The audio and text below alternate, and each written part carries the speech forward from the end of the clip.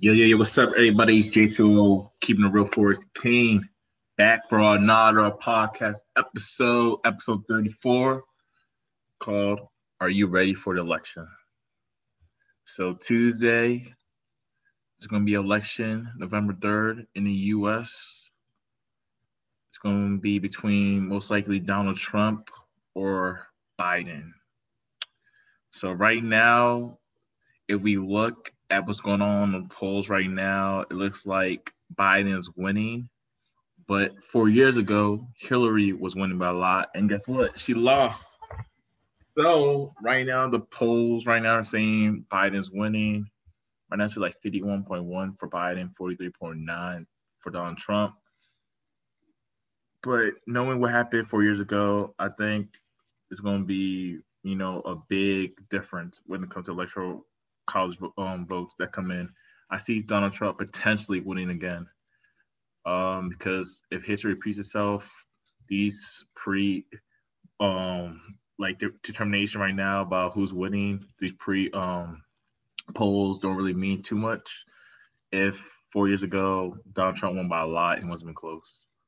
So that's just what I think based off the past 4 years. If history repeats itself, it might be the same thing again. These pre-polls are like just speculation.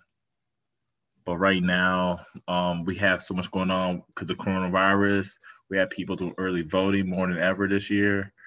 Um, and there might be, a delay in counting all the ballots by November 3rd. But right now, it's it's looking like it's going to be pretty interesting.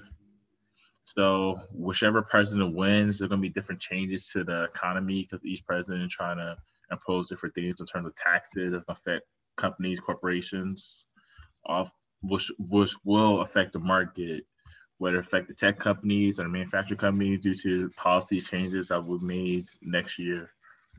But right now, we're still waiting for the stimulus to be passed, where they grant money back into the economy to help boost different companies and help get the economy back on track, most likely for next year. So right now, it's a waiting game.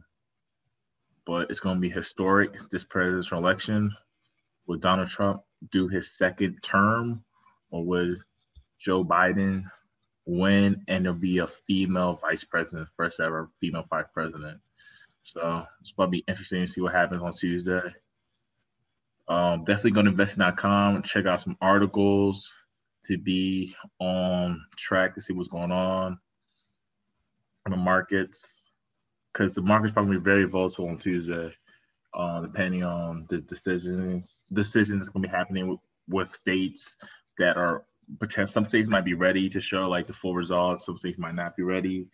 So it should be interesting to see what happens on Tuesday in the market and how people react to decisions.